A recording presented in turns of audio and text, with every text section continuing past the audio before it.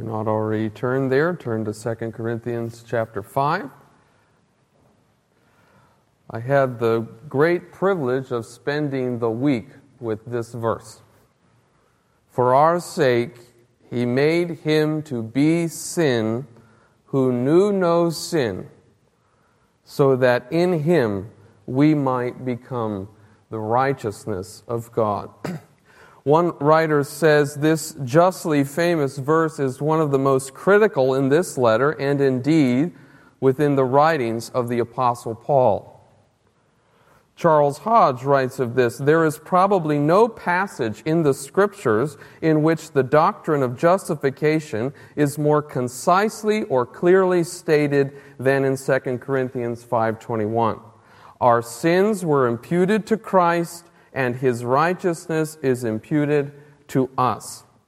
These are one of these verses in the Bible that in a short way summarize the gospel for us. And so it is our reflection this evening, and my hope is through it we might come to further grasp something of the glory of the gospel, that we might know something further of the riches of this message of reconciliation. As it was read here in the context, Paul was discussing that he's an ambassador for Christ, that as an ambassador inhabits a foreign land and represents the nation, so too the Apostle Paul is representing God, and he has a message, and his message is, be reconciled to God.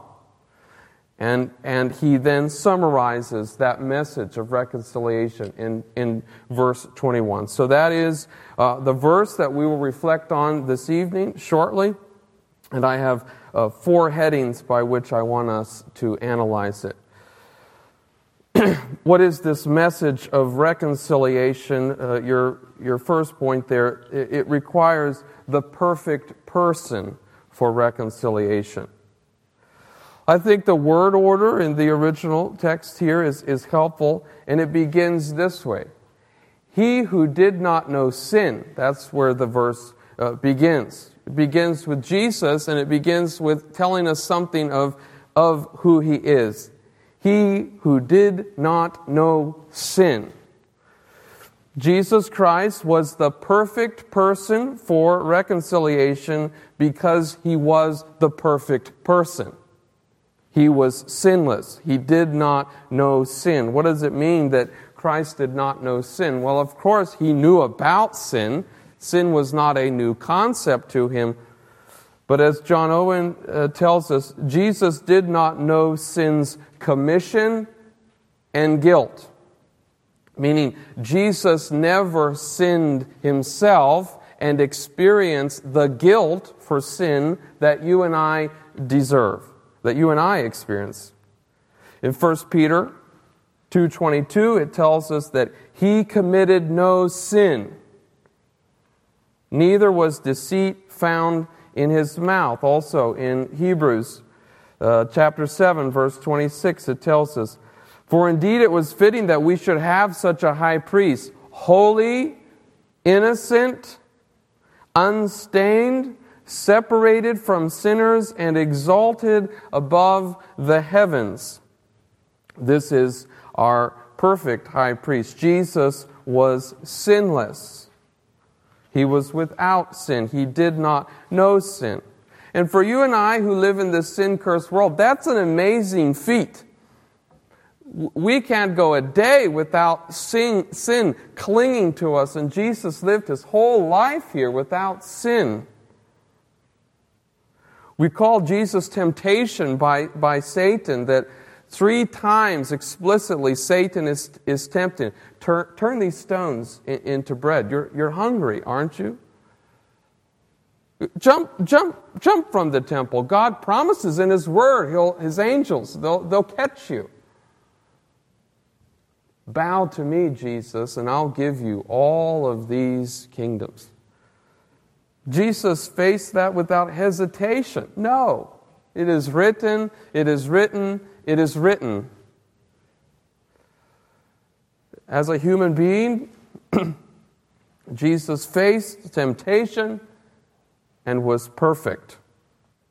Jesus knew pure, unhindered fellowship with the Father.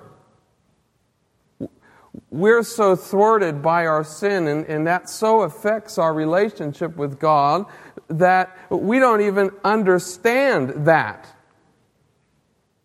But Jesus knew that perfect fellowship with the Father because He was perfect Himself. He was without sin.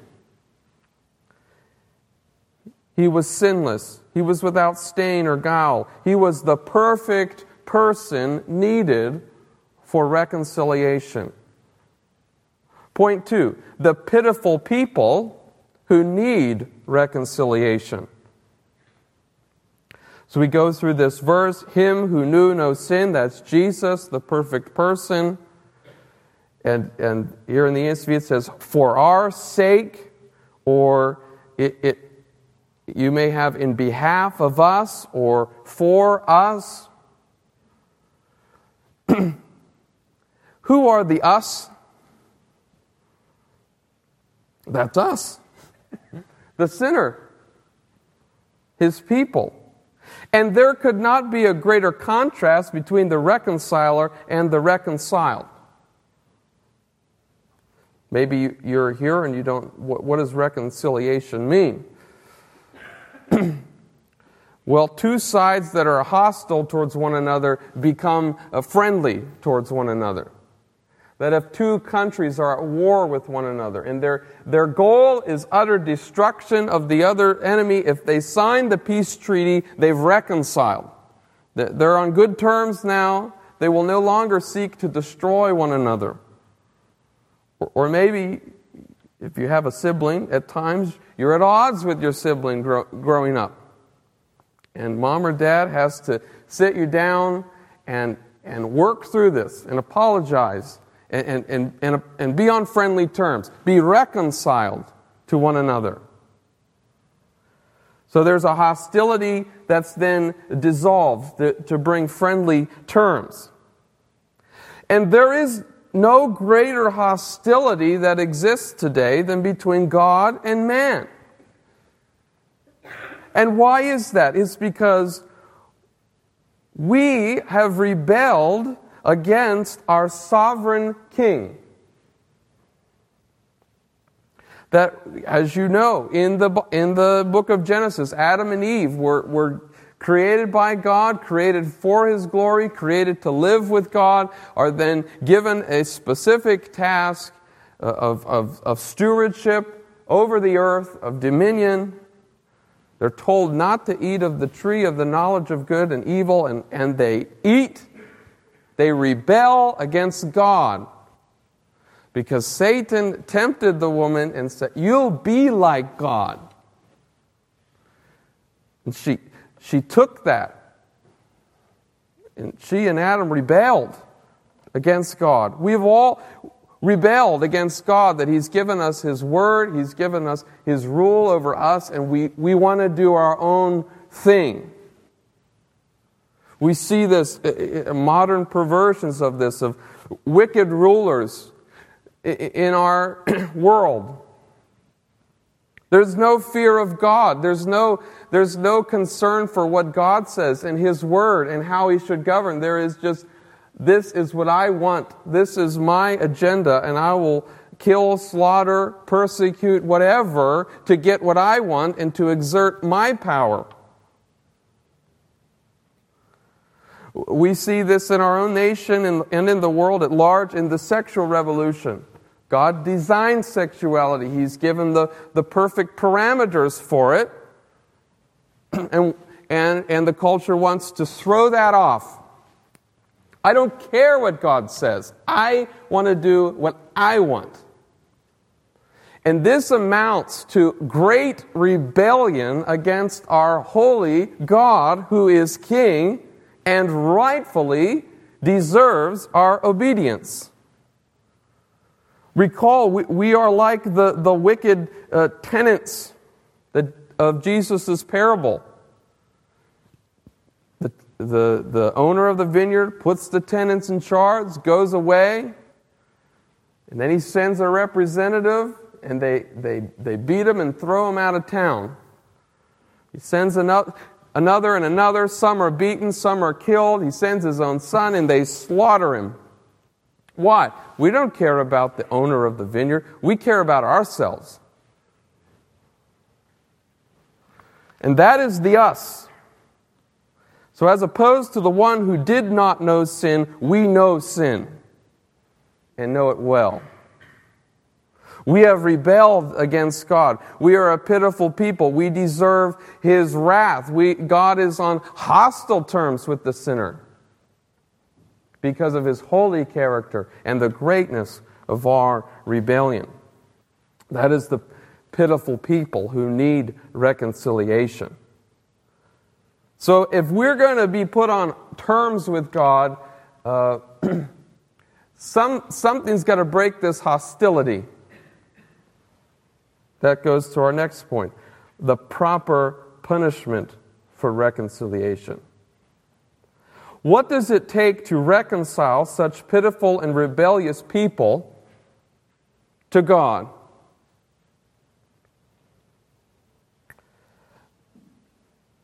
It's in the phrase, He made him to be sin.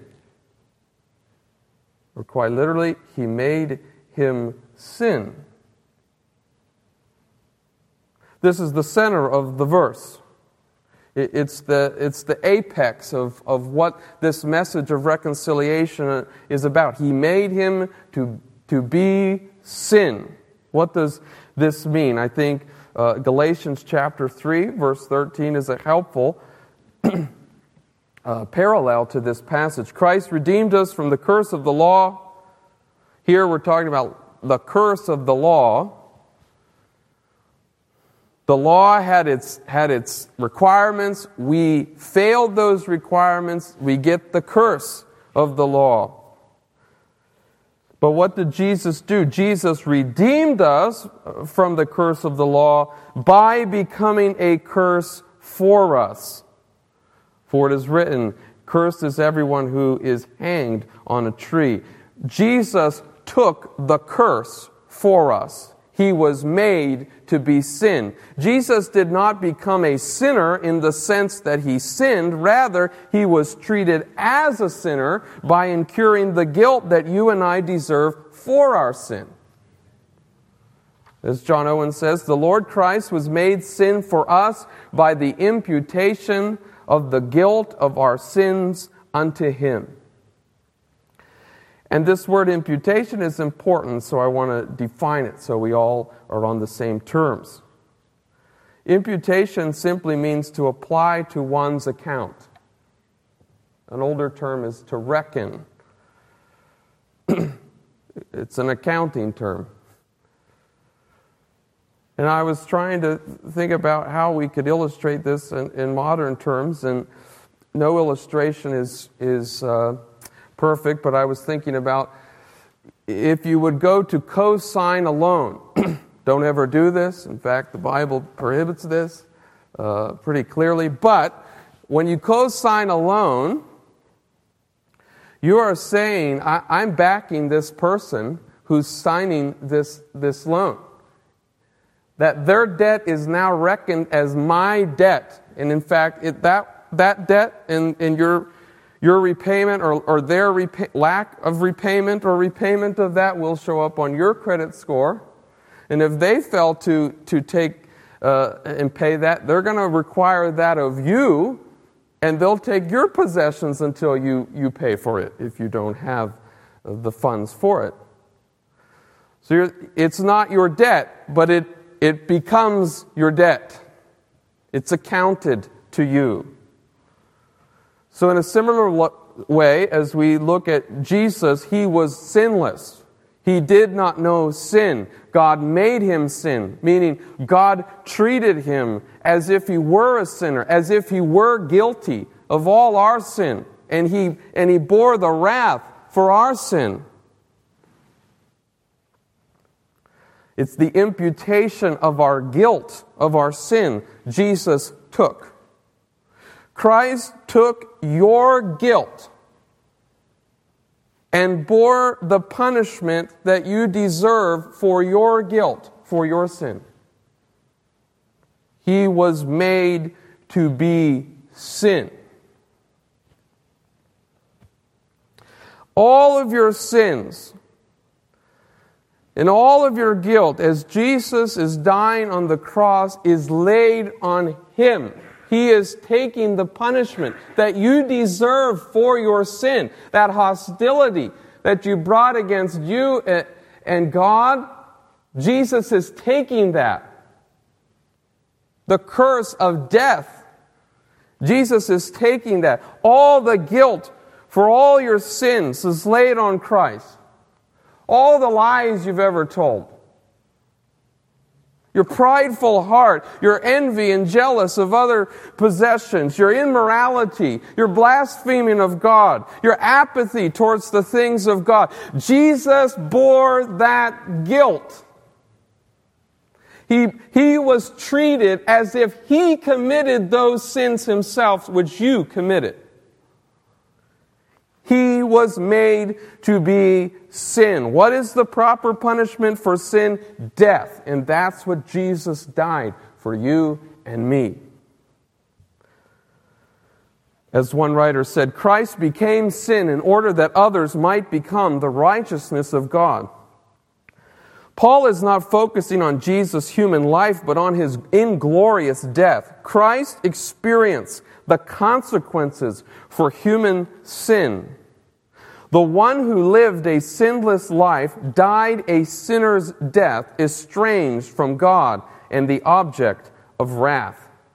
He was treated as a sinner in His death.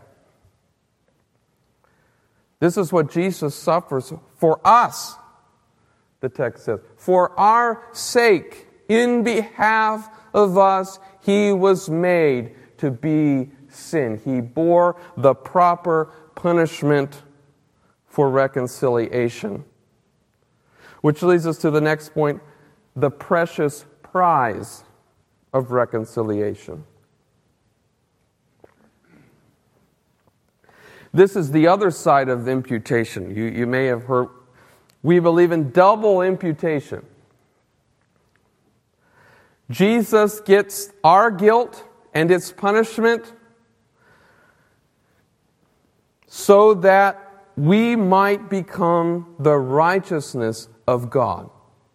We get the righteousness of God. Which is amazing. We, the us. Remember the us? Who is the us? The pitiful people. Righteousness is contrasted to being sin. We are the ones who know sin. We are the sinner. The sinner, the defiled one, the stained one, gets to become righteous. What is righteousness? It's loving and doing what is right. It's perfection before God. So in His death, Jesus gets our guilt and punishment, and then we get His righteousness imputed, reckoned, counted to us. And we get the reward for that righteousness, which is eternal life. He gets the reward for sin, death. We get the reward for righteousness, life. But keep in mind, this righteousness is not our own. What does it say? So that we might become the righteousness of God in Him. And I think those two words dismantle Roman Catholic doctrine of justification. Righteousness isn't infused into us and that we then become righteous and God accepts that and then justifies that righteousness which we accomplish. No, it's He was made sin so that we might become the righteousness of God in Him. It's imputed, it's reckoned, it's counted to us. But it's not our own. As John Owen says, to be righteous in Him is to be righteous with His righteousness, as we are one mystical person with Him. Jesus gets our guilt and our death. We get His righteousness, so that as you have believed on the Lord Jesus Christ, God justifies you, and He sees you no longer as the guilty sinner with whom He is in hostile relations, but He sees you clothed in the righteousness, the perfect righteousness of His own Son. And that is your basis of acceptance before God. As one early church writer says, "Oh, sweet exchange, oh, inscrutable operation, oh, unexpected blessings, that the lawlessness of many should be hidden in one righteous person, and the righteousness of one should justify the lawless many." Or Charles Hodge again, "Our sins were imputed to Christ, and His righteousness is imputed to us. He bore our sins. We are clothed in His righteousness. Christ bearing our sins did not make Him morally a sinner, nor does Christ's righteousness become subjectively ours. It is not the moral quality of our souls. Our sins were the judicial ground of the sufferings of Christ, so that they were a satisfaction of justice. And His righteousness is the judicial ground of our acceptance with God, so that our pardon is an act of justice. It's a declaration of God. You are righteous. And you are righteousness with the righteousness that comes from my Son. How do we get this righteousness? Galatians chapter 3, verse 13, after telling us that Jesus was a curse for us so that we can be redeemed, so that in Christ Jesus the blessing of Abraham might come to the Gentiles, that we might receive the promised Spirit through faith. It's through faith. You don't achieve righteousness by trying to be righteous. It's not through your own doing. It's not through your own works. It is through faith. It is through acknowledgement of your pitiful position before God, your hostility that your sin has caused, the just judgment of death and eternal condemnation that you deserve. But in Jesus Christ, there is a sacrifice that takes away our sin. He became sin. And you ask God to clothe you in the righteousness of Christ, and He will give that to you by faith. What an exchange! So I pray tonight, maybe you're here and you're not sure. Ask yourself, am I clothed in the righteousness of Christ tonight? If you've not trusted in Jesus Christ as your Savior, you're not. And you are in a hostile relationship with God, and that He will justly judge you. But there is good news. If you turn to Him in repentance and faith, He will give you the righteousness of His own Son. Believe that this very evening, and you will be saved. For our sake He made Him to be sin who knew no sin, so that in Him we might become the righteousness of God. Words are insufficient to describe the glory of the gospel. See what kind of love the Father has given to us, that we should be called children of God, says the Apostle John. It was difficult to pick hymns this week because there's hymn after hymn after hymn on the glory of the gospel. And they're trying to find all of these extravagant words to explain. Amazing grace, amazing love. How can it be that thou, my God, shouldst die for me?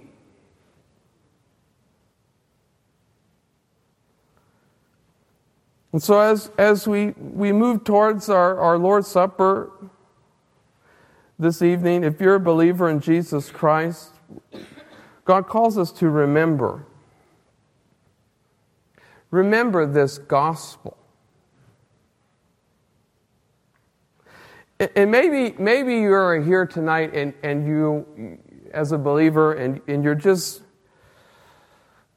not where you want to be in life. It just hasn't turned out what you thought. You would like to be further along in your career, or you'd like to be out of your career, or you'd like to be in a different career. Your marriage is more difficult than you expected. This parenting thing isn't always so glorious. Your body is giving out and the pain of existence is real. Maybe you're on the latter half of your life and you look back and you look back with regret. I wish I would have done this differently. I wish I didn't do this. I wish I would have taken that opportunity. Or maybe you're here and you're just in the struggle with sin. It just is constant and you just seem to make very slow progress. Remember,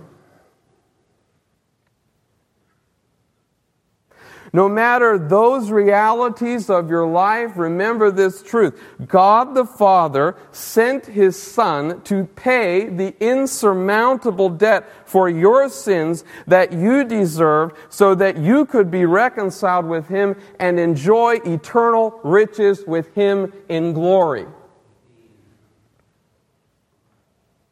So before you are tempted to murmur and complain, remember this message of reconciliation. God did not spare His own Son, as we learned today, but gave Him up for us all. What more could we ask from God? The perfect person has reconciled a pitiful people by suffering a proper punishment to attain for them a precious prize. What a glorious gospel we have, and we are called to remember. Let's pray.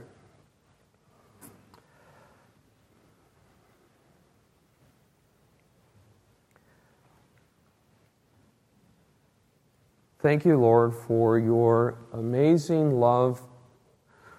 Words cannot sufficiently describe the great realities of the gospel. That He who did not know sin, for our sake, was made sin, so that we might become the righteousness of God in Him.